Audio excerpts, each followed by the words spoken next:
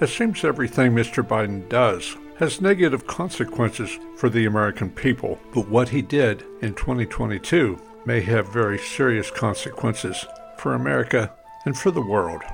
In 2022, before the midterm elections, Mr. Biden decided to gain favor for his party by releasing oil from our strategic petroleum reserves.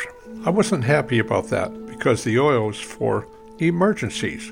But then he sold millions of barrels to the Chinese at bargain basement prices. But the oil reserves are gone. Maybe he doesn't remember in 1973 when Saudi Arabia gave us the oil boycott. We already starved Europe of Russia's oil reserves, and they're going to freeze to death this winter. And considering what's going on with Israel, Iran, Hamas, we might freeze too in our homes because we won't be able to drive. For a free no-ad subscription, go to teawithgeorge.com.